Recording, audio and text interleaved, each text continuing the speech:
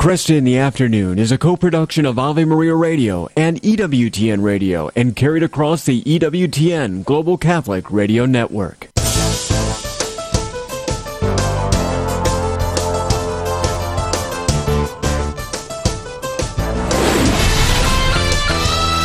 Broadcasting from the studios of Ave Maria Radio in Ann Arbor, Michigan, Al Kresta is ready for conversations of consequence. This is Kresta in the Afternoon.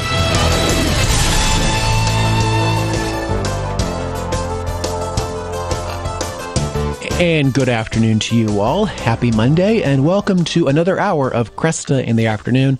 As you can tell, this is not Al. This is Brent Shanley, his producer. Al has returned from last week's Good News Cruise, which we were talking about with some of our guest hosts. And he'll be back in the office, Lord willing, tomorrow, ready to continue talking about the things that matter most. In this hour, we're going to take a step back into history. Saturday was the anniversary of the death of President Woodrow Wilson in 1924. And he, more than any other president, believed in what he called the moral force of ideas. And Patricia O'Toole will be our guest in this hour. She's the author of an outstanding book called The Moralist, Woodrow Wilson and the World That He Made. And Professor O'Toole in her book writes that democracy was a frequent theme in Wilson's lectures, and his faith in democracy ran as deep as his faith in God. Because democracy rests on the consent of the governed, he thought it the most moral form of government. And like many Americans before and since, he believed that the success of the American democratic experiment made the United States a morally superior nation. Wilson also believed in the power of a moral force, by which he meant the power of ideas and actions aligned with commonly accepted moral principles. In his judgment, the greatest power of the United States was not its wealth, but the moral force of its democracy. Wilson is, especially at the time, was known as the president who kept us out of the war. Obviously, he didn't always succeed in keeping us out of the war. The United States eventually did enter World War I. But we're going to talk more about this idea of why he's known as the moralist, what this moral force of ideas really was, and what was Woodrow Wilson's vision for the country. And our guest is Patricia O'Toole, who is the author of 5 books, including this book, The Moralist. Her other book, The Five of Hearts, an intimate portrait of Henry Adams and his friends, was a finalist for the Pulitzer Prize. She is a former professor in the School of the Arts at Columbia University and is a fellow in the Society of American Historians.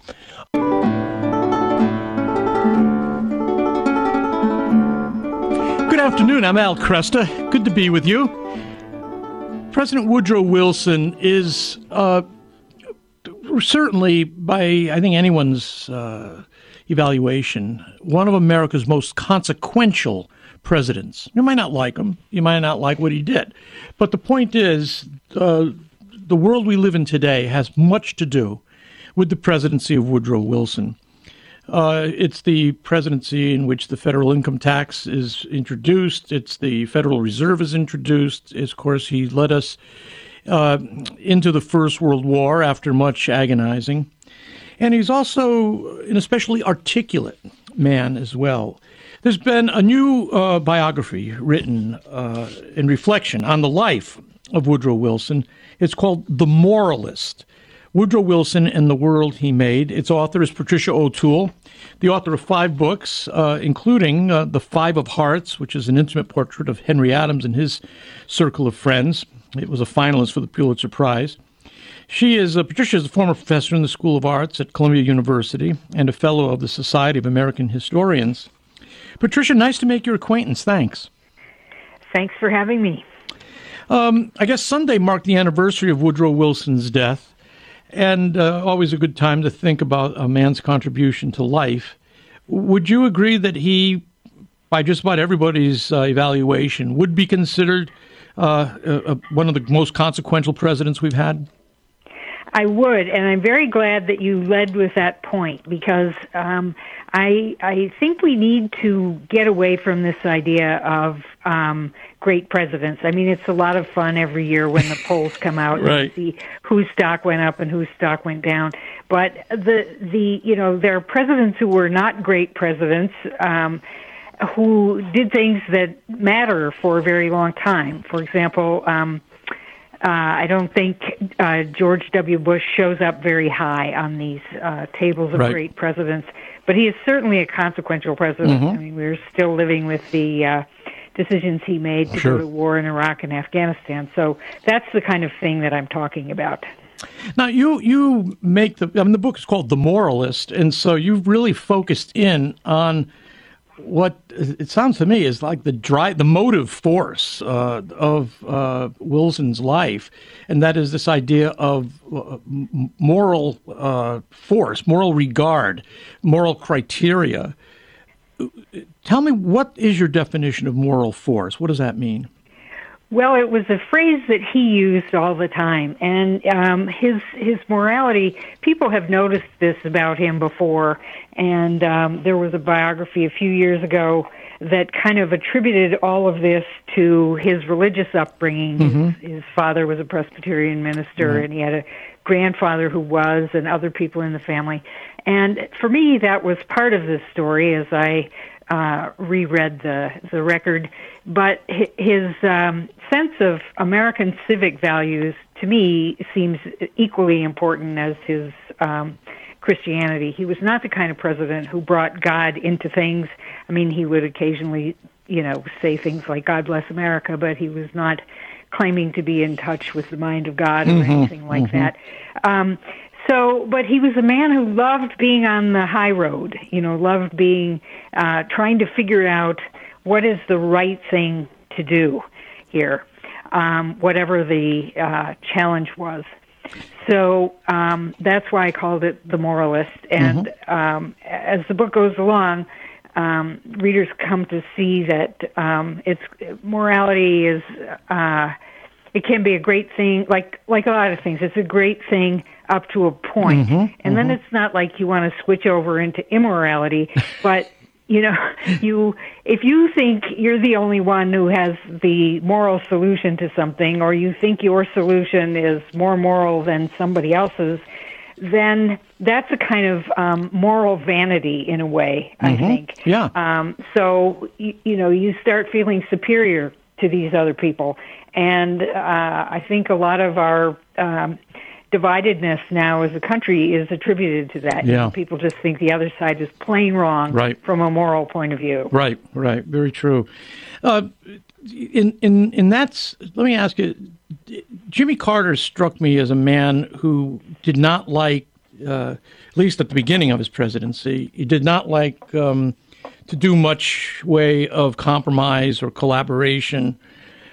Is Wilson another one of those presidents that had no interest in mastering the arts of one-on-one personal collaboration, persuasion?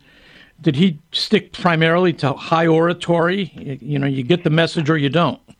He did rely quite heavily on oratory, and his presidency kind of divides in two. The first 6 years, he's very successful. You mentioned, as you set things up, all the economic reforms that he did with the income tax and the Federal Reserve and so on.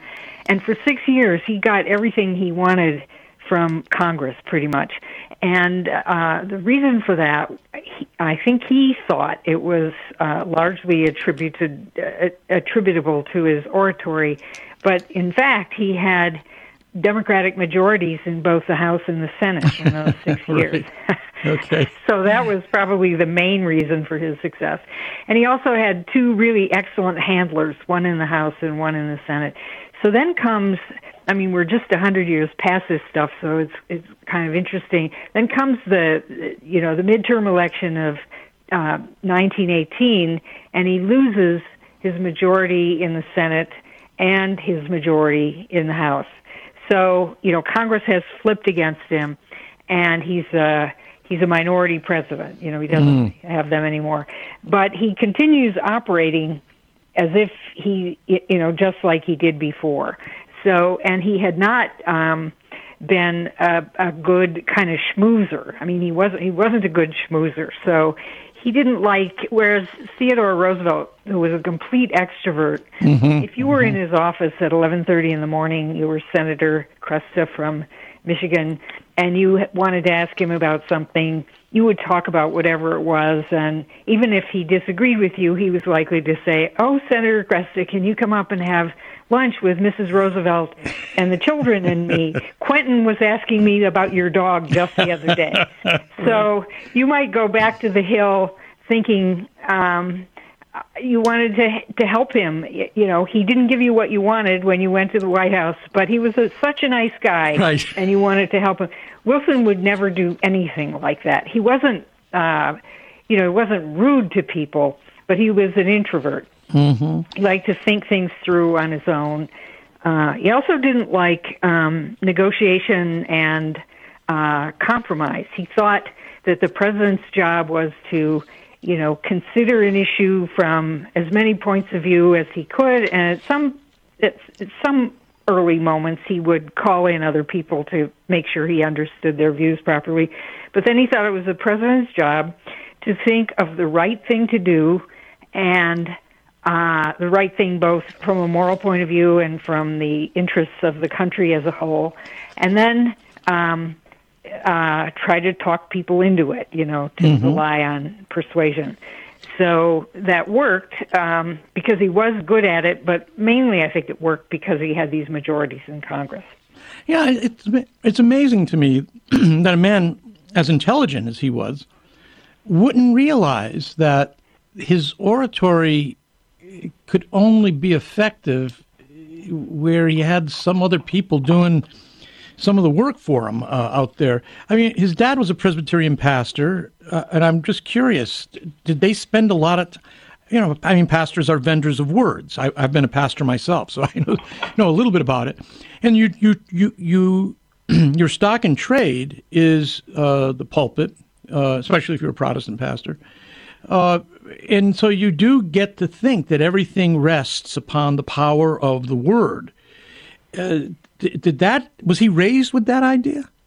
He was raised with that idea. His father was very proud of his sermons. His father was considered a very great preacher, and Wilson didn't want to follow his father into the clergy, but he got interested in politics as a young man, read about it a lot, and so that's where he wanted to make his mark. And the statesmen that he admired most were the ones who were great at oratory. Mm-hmm. So the British ones in particular, and he was in love with the speeches of Daniel Webster and a number of English prime ministers. But I don't think he ever really got into, what else made them great statesmen. Right.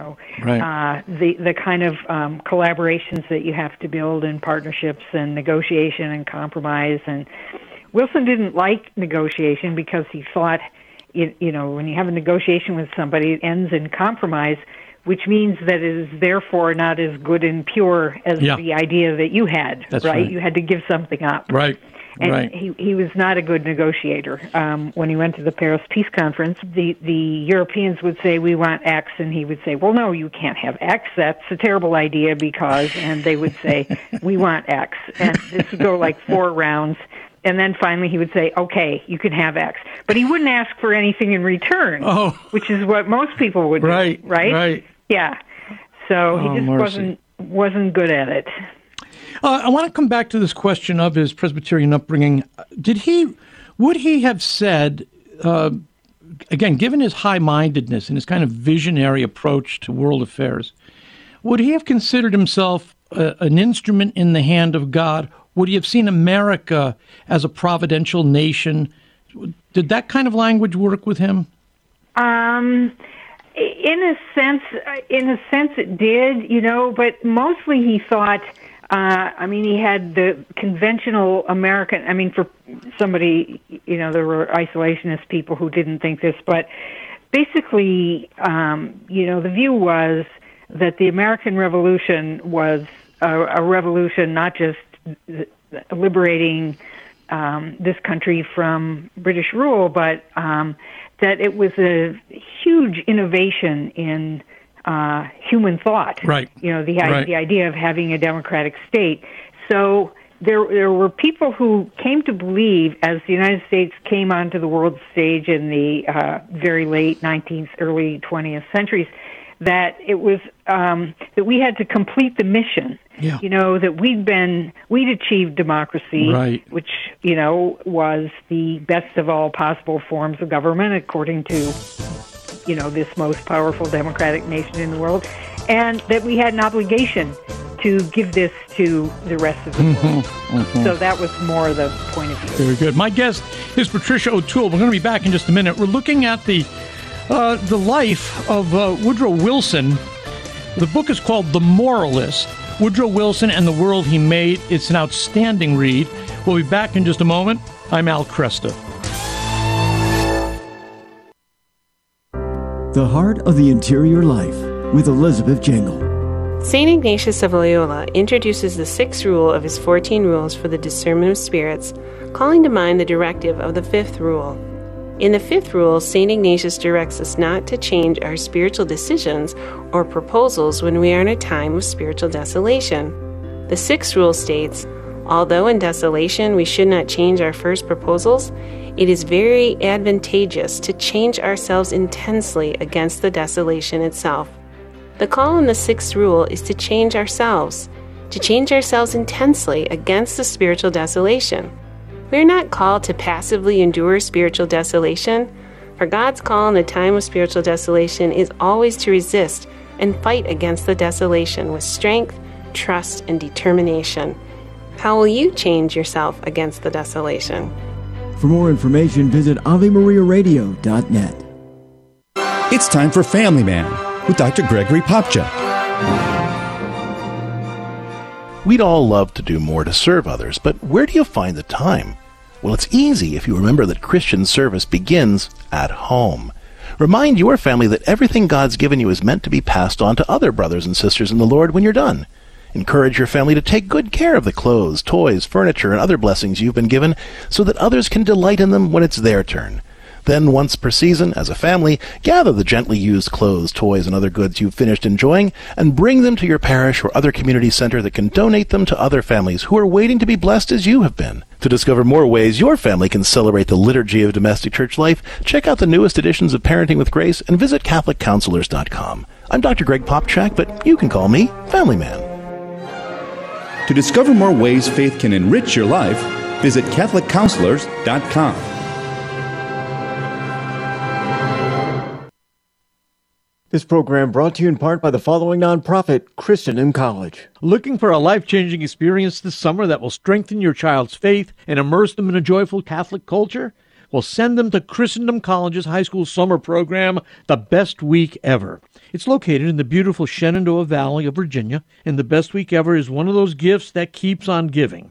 You can learn more and apply at bestweekever.com. Mention Al Kresta when applying. That's bestweekever.com. The Catechism defines evangelization as the proclamation of Christ and His gospel by word and the testimony of life in fulfillment of Christ's command. But what does that look like in real life? It looks like the St. Paul evangelization volunteers out on the street, sharing the good news with people in a non-confrontational way, handing out free sacramentals, listening to them, praying for them, teaching them, planting seeds, and letting the Holy Spirit make them grow. Visit streetevangelization.com and learn more so you can get involved in real-life evangelization. CMF Curo is a Catholic healthcare ministry providing families nationwide with a better solution centered around whole health, spirit, mind, and body. Our members share their medical burdens within a faith-filled community. At CMF Curo, our members have access to a spiritual director, concierge services, and other health and spiritual resources. Find out if CMF Curo is a better solution for your family. Visit mycatholichealthcare.com. That's mycatholichealthcare.com. Kresta in the Afternoon is underwritten by the following nonprofit organization: Real Estate for Life. Buying or selling your home or business property? Real Estate for Life can connect you with one of 1,400 pro-life real estate agents around the world. When Real Estate for Life receives a referral fee, they donate 70% to Ave Maria Radio and Human Life International. More information at realestateforlife.org or 877-LIFE-US1. That's realestateforlife.org.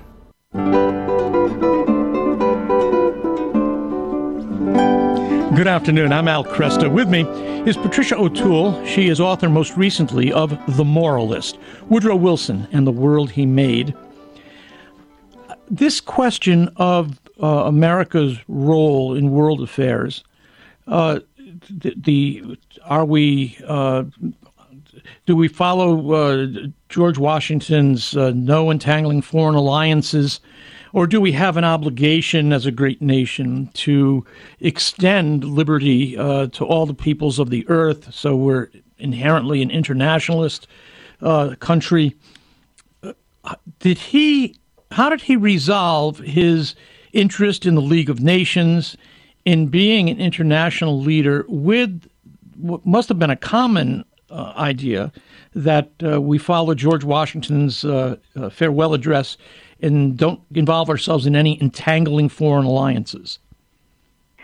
Well, everything hinges on what the meaning of entangling foreign alliances is, Okay. and there are people who read that as that you don't want to make a permanent alliance. That's a commonly accepted notion of what Washington meant. So you don't go to France and England and say, okay, we're your buddies forever now. Right. But that you can make an alliance for short-term purposes, like to rid the world of atrocities or something, a coalition kind of thing.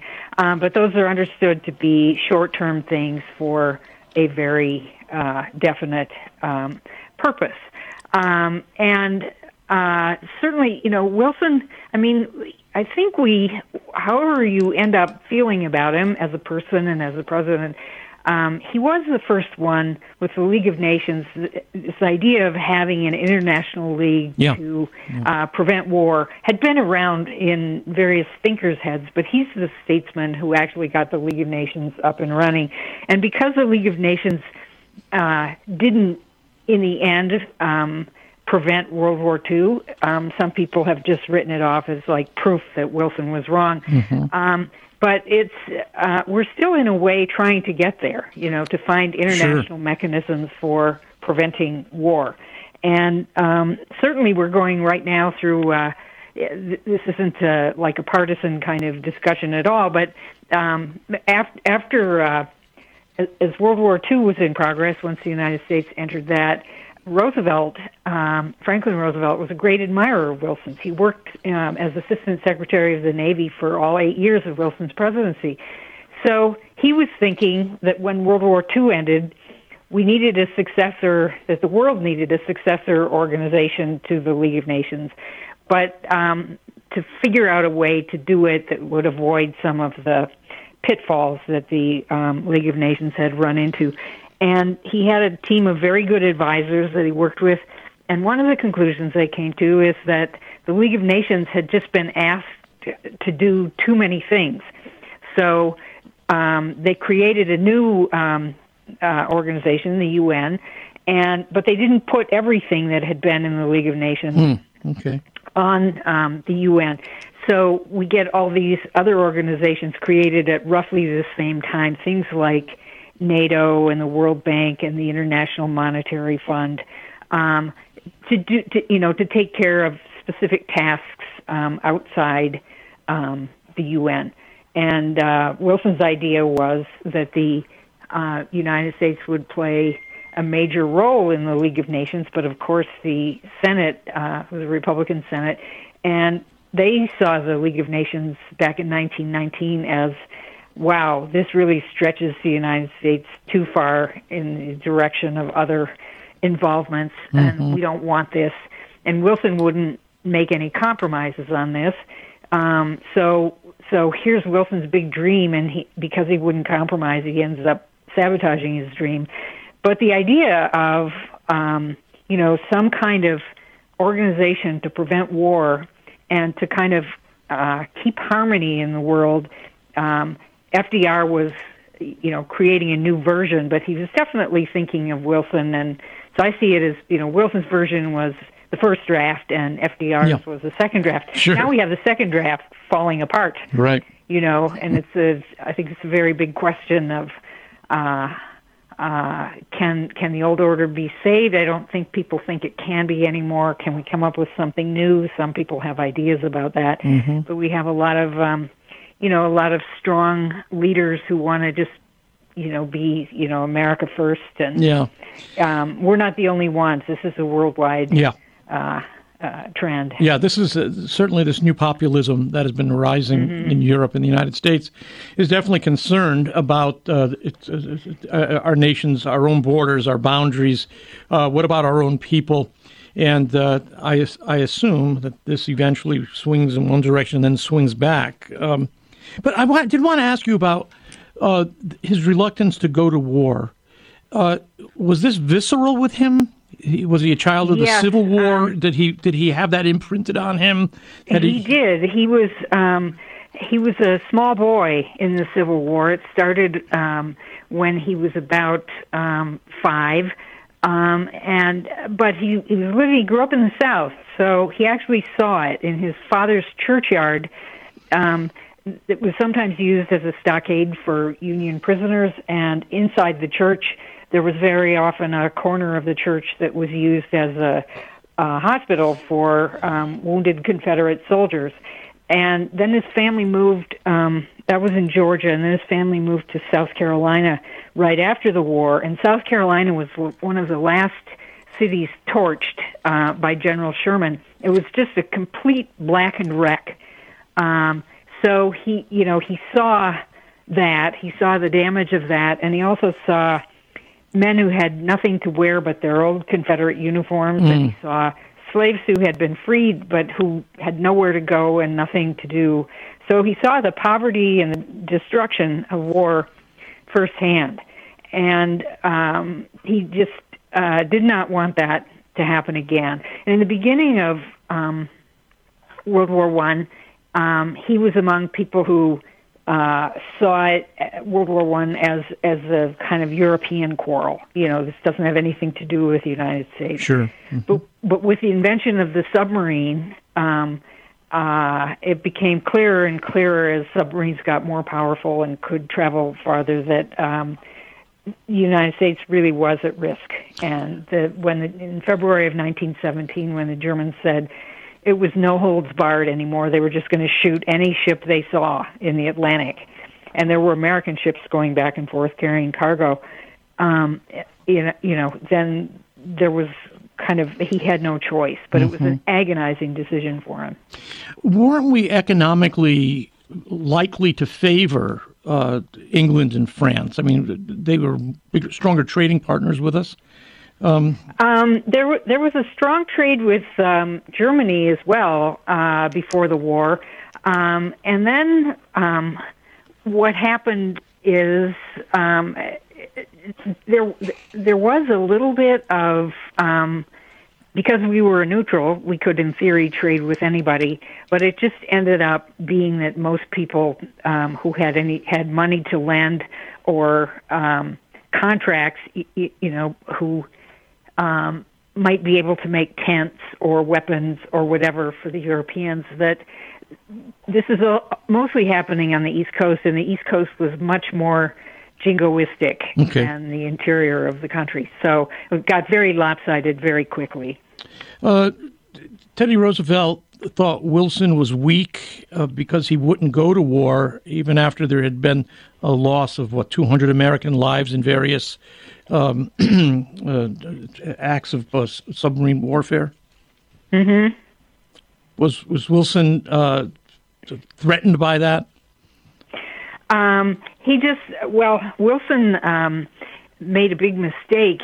Right after the Lusitania was sunk in 1915, Theodore Roosevelt certainly thought the United States should enter the war at that point, and Wilson was determined not to. And one thing that was on Wilson's mind was, if we go to war now, we're completely unprepared. I mean, we had such a small army; it was the same size as the army of Montenegro.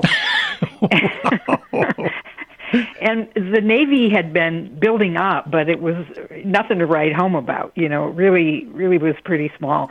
So Wilson thought the casualties would be so huge that the American people just would not understand. So he thought some groundwork had to be laid. But after the Lusitania was sunk, and there was this big cry from Theodore Roosevelt and others about entering the war, Wilson was giving a speech. It was on an occasion having nothing to do with the war, but that's when he said, there is such a thing as being too proud to fight. And Roosevelt, who was very quick to call other people sissies and cowards, he was on Wilson's case about that. And but what Wilson, the argument he was trying to make about being neutral was that it was more than just not taking sides. He thought it was a principled position, and he thought that if the United States stayed out of the war, it would be the only big country that was kind of unstained by war. Therefore, it could be the one to mediate the peace. Yeah. That was his hope, is that someday he would be allowed to kind of be the mediator of the peace. What finally drove him to war? It was this submarine business, and the Germans saying, from now on, we're just going to shoot at every ship, because that meant that U.S. ships could no longer travel the Atlantic, and, that was a threat. What was the Zimmerman telegraph, and why was that significant? How much time do you have? I know. It was a telegram that was sent by the Germans to their minister in Mexico saying, see what you can do to get the Mexicans and the Japanese, if you can, to kind of go into league together and make war on the United States from Mexico, invade the United States from Mexico. And so that scared the daylights out of people. And so that was kind of used as the pretext for going to war, like here is a direct threat to the United States through, we're going to get the Mexicans who were still having a revolution. So to invade the United States. And the promise was, and if you do this and we win the war, we'll give you back everything you lost in the Mexican-American War, which, of course, was most of the American West. So it turns out that the Germans were bluffing, that they didn't even really mean this. But it became this thing, and, it was sort of one more reason why the United States, it was kind of handy in a way. What a mistake. Like, what? They're on our doorstep? They're trying to invade the United States, the Mexicans and the Japanese to invade? Yeah. Can we hold it right there, Patricia? We'll be back in just a moment. My guest, Patricia O'Toole, the moralist, Woodrow Wilson, and the world he made. We'll be right back. This program is brought to you in part by Charity Mobile, a proud partner of Ave Maria Radio for over 15 years. Charity Mobile is the pro-life cell phone company and has sent nearly $2 million to thousands of pro-life charities. 4G LTE coverage is available nationwide, and 5% of your monthly plan price goes to your favorite pro-life charity. A video introduction is available at CharityMobile.com. Charity Mobile, everyday living, effortless giving. CharityMobile.com. Underwritten in part by the following nonprofit. Do you have an insurance plan that pays for everything, even things you don't believe in? There are options. You can join Solidarity Health Share, a faith-based health-sharing community. Plus, Solidarity Health Share can save you money with prices starting as low as $384 a month for families. Call to see how much you can save. 844-398-9399. That's 844-398-9399. The following program is brought to you in part by MyCatholicWill.com. Surveys show that more than half of Americans do not have a will. At MyCatholicWill.com, it takes as little as 15 minutes to write your will and secure a legacy of faith. MyCatholicWill.com is the exclusive online destination for creating a Catholic will. The process of writing a will is simple and now more accessible than ever. MyCatholicWill.com, a legacy of faith for those you love. Do you own popular index mutual funds or ETFs? If so, you're automatically own shares of companies that conflict with your moral beliefs. Ave Maria mutual funds are managed to conform to pro-life and pro-family values. Long-term investors can invest in the no-load Ave Maria mutual funds. The experienced professional portfolio managers make decisions based on investment fundamentals and pro-life values. You can learn more about Ave Maria mutual funds today at 866 Ave Maria or visit AveMariaFunds.com. 60 on 10 with Monsignor Charles Pope.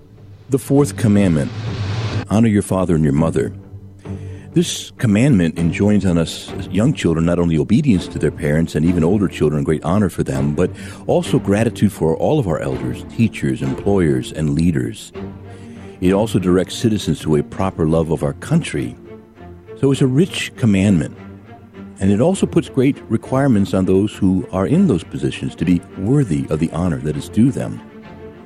This commandment is fundamentally given to us by God because without respect for our elders, there can be no teaching, and we cannot hand on the wisdom of previous generations. This commandment is rich and it is for us. The fourth commandment, honor your father and your mother. For more about the 10 Commandments, visit EWTNRC.com.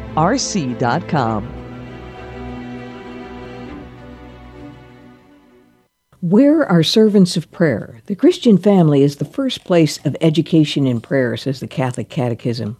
The family is the domestic church where children learn to pray and to persevere in prayer. Ordained ministers are also responsible for forming their brothers and sisters in prayer. Many in the religious life have consecrated their whole lives to prayer. The consecrated life is sustained by prayer and is one of the living sources of contemplation and spiritual life of the church. Catechesis aims to teach all members of the Church to meditate on the Word of God in personal and liturgical prayer, internalizing it in order to bear fruit in a new life. Prayer groups and spiritual direction can also be powerful tools in the practice of prayer. A spiritual director should be chosen with great care, for as St. John of the Cross warns, as the Master is, so will the disciple be. This is Peggy Stanton, and this has been the Order of Malta's Minute with the Catechism. We continue our conversation with Patricia O'Toole, who's written the most compelling biography of Woodrow Wilson in recent years. It's called The Moralist, Woodrow Wilson and the World He Made. We have not talked about Woodrow Wilson and women. It's largely thought this was a passion, even though the image of him is kind of this prim Presbyterian. We also know from his letters that he was a man who could articulate his passions. He was in some ways a romantic. He liked the company of women. What can you tell us about, again, his friendship with women, and also how does that square with his, and we haven't talked about race yet either, how does that square with his opposition to the suffragist movement? Well, with women, he was a Victorian gentleman, and he didn't think women should sully themselves with involvement in politics. And Theodore Roosevelt felt much the same way. And both these men changed their opinions when they had to. So Roosevelt, when he made a rogue run for a third term as president in 1912, he realized that there were 8 states that, I think it was 8 at that point, who already had women voting. And it would be good as a third-party candidate to have them on your side. Sure. So he had a Saul on the road to Damascus experience about this. And Wilson, with suffrage, he believed in, the stand that he took was one that a lot of people took. A lot of politicians who really didn't want to get into this very deeply, they said, well, we believe in it, but we don't want a constitutional amendment that would enable women all over the country to vote. We want this to happen state by state. States' rights is still a very big thing. This applies to race as well. So, just going along state by state. But in 1918, it was clear that women had contributed a lot to the war effort. And Wilson also realized that the drift was toward a constitutional amendment. So I think he wanted to be on the right side of history, and he switched sides. Mm-hmm. Yeah. After the death of his first wife, it's commonly thought that he was terribly lonely, and he fairly quickly finds a new female companion. Tell us a little bit about her. And she ends up really nursing him to the end of his life, and in some ways filling in for him after his stroke as president. Yes, her name was Edith Bowling Galt. She was Mrs. Galt. She had been married and was widowed. She was about 16 years younger than he was. Very attractive, tall, beautiful dresser. And she was a friend of a family member of his who lived in the White House, a woman who had come as the first Mrs. Wilson social secretary, and stayed on at Wilson's request and lived in the White House. And he did like female companionship, but he wasn't, it's not right to really think of him as a ladies' man. It's more like this. He didn't like other powerful men. So, I mean, I think this is part of his reluctance to, like, negotiate and, to mix it up with other politicians. He liked young men because they reminded him of his students at Princeton, and he liked women because they hung on his every word. So he doesn't. It's a kind of flaw in him not to like women and not to like young men. I don't mean that's a flaw, but that part of the reason that he likes these two kinds of people is that they don't give him any guff. Okay. So that's a big aspect of this story. Did they subvert the Constitution after his stroke? I'm sorry, what was that? Did Edith subvert the Constitution after his stroke? Oh, this. So after he comes home from the Paris Peace Conference, he goes out on this big speaking tour across the country. He knows the Republican Senate is against him. It's unlikely to ratify the treaty. It's looking like that. So rather than work out a compromise to save things, he goes off to use his oratory one more time and see if he can, get the American people behind this, and then the Senate will have to be behind it. So he totally exhausts himself on this trip, and in the middle of it collapses and comes home, and a few days after he comes home, he has this big stroke. So then there's the question, you kind of sympathize with the doctors of this period because they don't have MRIs or CAT scans or anything, so they can't really see the extent of the damage in your brain. They're judging this all by looking into your eyes and looking at what's happening with your body. But his entire left side was paralyzed, and there was a thought that he should resign. But according to Mrs. Wilson, one of his doctors, a neurologist who was brought in, opposed this, saying, "Oh, if you make him do that, he won't have any reason to live, and his recovery is likely to suffer on account of that. So, you should be encouraging him and figuring out a way to make this work." Well, basically, there was the biggest cover-up there had ever been to that point in the White House, where Mrs. Wilson and Wilson's doctor, a guy named Dr. Grayson, were basically pretending that everything was all right. And this is quite hard on the cabinet. It's just after the war. A lot of economic changes had been made during the war. They nationalized the railroads and the telegraphs and other things. Things had to be, undone and gotten back on a peacetime footing, and Wilson was just not available for this. So cabinet members were told, if you have something you need the president to decide, frame the question in a way that can be answered yes or no, and then send it up to the private quarters of the White House. And so that's what happened. And then it was Mrs. Wilson's job to pick the time to present that question to the president. So if he was having a bad day, she didn't do it. So it slowed everything way down. And one reason he didn't want to resign was that his vice president, the vice president is the president of the Senate, and he had already said that he would be willing to make the compromises that the Republicans wanted in order to ratify the peace treaty, and ratifying the peace treaty is the thing that would enable the United States to join the League of Nations. And Wilson was just bound and determined not to hand over the reins to somebody who favored compromise. So this should not have happened.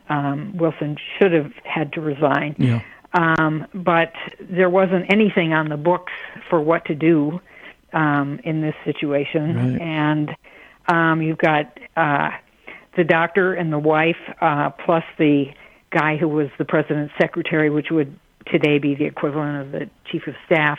They're all carrying on this big charade. Wow. One last question for you. He's known as a progressive, and yet his reputation has diminished recently because of all the discussion about his racism, and not just towards African Americans, but towards, sounds like, non-European whites in general. Yeah. How did he make sense of that? Well, you can't really make sense of it. It's just kind of, you have to accept you don't have to approve of it, but it's a contradiction. Yeah. And a lot of the whole progressive era, it's very progressive if you're a white person, and very progressive if you're a white male person in particular. But, women are left out of things, and non-whites are left out of things. And Wilson's big act in this regard was to segregate the civil service, which decades before had been segregated, but it got kind of unsegregated over time, and it was actually a great place for African Americans in particular to have jobs in Washington. It was kind of a way into the middle class for them. Right. And he wanted to get the Federal Reserve legislation passed. And the Southerners in Congress, who were always very, always keeping an eye out for anything that's kind of a threat to white supremacy or would threaten to end segregation, they saw that if the Federal Reserve came into being, that was going to extend federal authority over business activity. It's a real blow to states' rights. In other words, all of a sudden, the federal government is going to be in charge of the economy in a big way. So they first opposed it, but they were willing to vote for it in exchange for Wilson segregating the civil service. So this was just the price that he had to pay to do this. And people who had supported him in his first run for president, white liberals and black leaders, clergymen and leaders of black organizations, complained justifiably and bitterly about this. And Wilson could not figure out what to do about it. It's interesting, he's somebody who, when he had a problem he couldn't solve, if it was a really serious problem, he often got sick and would just have to go to bed for days. He had very overactive digestive system. It would be as if he had the flu for several days. And this was one of those problems that affected him in that way. But he couldn't think. He finally said to some delegation of African Americans who came to see him that, this is not going to change until white Southern politicians need black votes. Okay. And, that turned out to be the case, and we had to wait. So Wilson gets blamed for this segregation, and, it's his fault, certainly, but he's not the only president who behaved that way. Yeah, that's right. It went goes all through the New Deal. There are lots of things that, that the rest of us got from the New Deal that blacks didn't get. So it's not till we get to Lyndon Johnson that you get any major change in this pattern. Was he also hostile to Jews and Catholics? No, oddly enough. When he was a young man, he was hostile to Catholics, and that was kind of just a reflexive, 19th century prejudice that a lot of people had. Right. But he was the first president to appoint a Jew to the Supreme Court, Brandeis, and he relied during the war quite a lot on the advice of Bernard Baruch, the financier from New York, and sent him on special errands to negotiate things that other people wouldn't be able to negotiate because they didn't have the connections that Baruch had. Right. So he was not anti-Semitic. Patricia, thank you. I wish we had more time. This was fantastic. Thank you. And I love the book. Oh, thank you so much, and it was a great interview. Thank you, Al. Thank you. Patricia O'Toole. It's called The Moralist, Woodrow Wilson and the World He Made. Support for this Ave Maria radio program comes in part by the non-for-profit St. Anthony Services. Are you shopping for mortgage products, Catholic investing, Catholic health, real estate, or estate planning? StAnthonyServices.org can help you find a Catholic professional for these needs. They regularly connect faithful citizens with faith-based professionals that share our Christian values. More information at StAnthonyServices.org or 877-LIFE-US1. Ave Maria School of Law is the Roman Catholic law school in the United States. Consistently ranked in the Princeton Review as one of the best and most conservative law schools, as well as pre-law's most devout law school. Ave Maria School of Law provides a traditional legal education while emphasizing how the law intersects with the Catholic intellectual tradition and natural law philosophy. Ave Maria School of Law, unabashedly Catholic, consistently excellent. For more information, visit avemarialaw.edu. Maybe you've been hearing a lot about the need to make a spiritual communion while participating from home in a live-streamed or broadcast Mass. There's more to it than reciting the act of spiritual communion. We should begin by having sincere repentance for our sins and affirming our belief that Christ's death redeemed us. Next, we call to mind the spiritual gifts found in Christ's sacrifice and thank God earnestly for them. Now we are disposed to pray the traditional prayer of spiritual communion. Jesus, I embrace you and unite myself wholly to you. Kresta in the Afternoon is underwritten by the following nonprofit organization: Real Estate for Life. Buying or selling your home or business property? Real Estate for Life can connect you with one of 1,400 pro-life real estate agents around the world. When Real Estate for Life receives a referral fee, they donate 70% to Ave Maria Radio and Human Life International. More information at realestateforlife.org or 877-LIFE-US1. That's realestateforlife.org.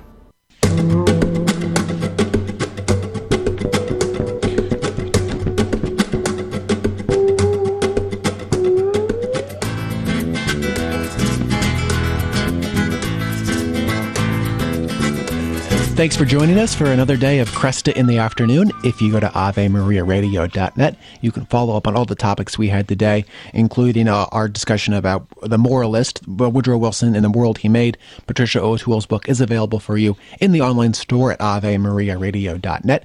As we go off the air, Catholic Answers Live is ready to take your calls, and we'll be back with more tomorrow on Kresta in the Afternoon. Meant much to talk about, including a conversation with Dr. Daniel Ledman, a professor of theology at Ave Maria University. You may have seen in the news a few weeks ago, Pope Francis made some comments about how he likes to think of hell as empty. And he made it very clear that that was not him making a statement on official church teaching. That's just what he hopes for. And this has been a discussion in modern theology for decades and even centuries about, can we can acknowledge hell exists. Can we hope that all men will be saved? And there are some theologians like Hans Urs Balthasar who have written very extensively on this. But at the end of the day, we do have to acknowledge that, yes, hell is occupied and more than a few people are going to go there. And so Dr. Ledman joins us from Ave Maria University, taking a look at what the Church has said about this over the years, what has Pope Benedict had to say, what did John Paul the Great have to say, and should be a really great conversation. So looking forward to that tomorrow, in addition to some other things. As I said, Catholic Answers Live is coming up next. And one last time before we go off the air, congratulations to another longtime member of the EWTN radio family, Siouxland Catholic Radio 88.1, serving Sioux City and Storm Lake, Iowa, celebrating 16 years with us this week. Congrats to Ann, Lisa, and the rest of the great team at Siouxland Catholic Radio from your friends at EWTN. That's all for us for tonight.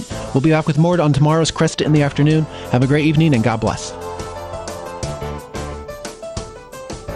Kresta in the Afternoon is a co-production of Ave Maria Radio and EWTN Radio and carried across the EWTN Global Catholic Radio Network.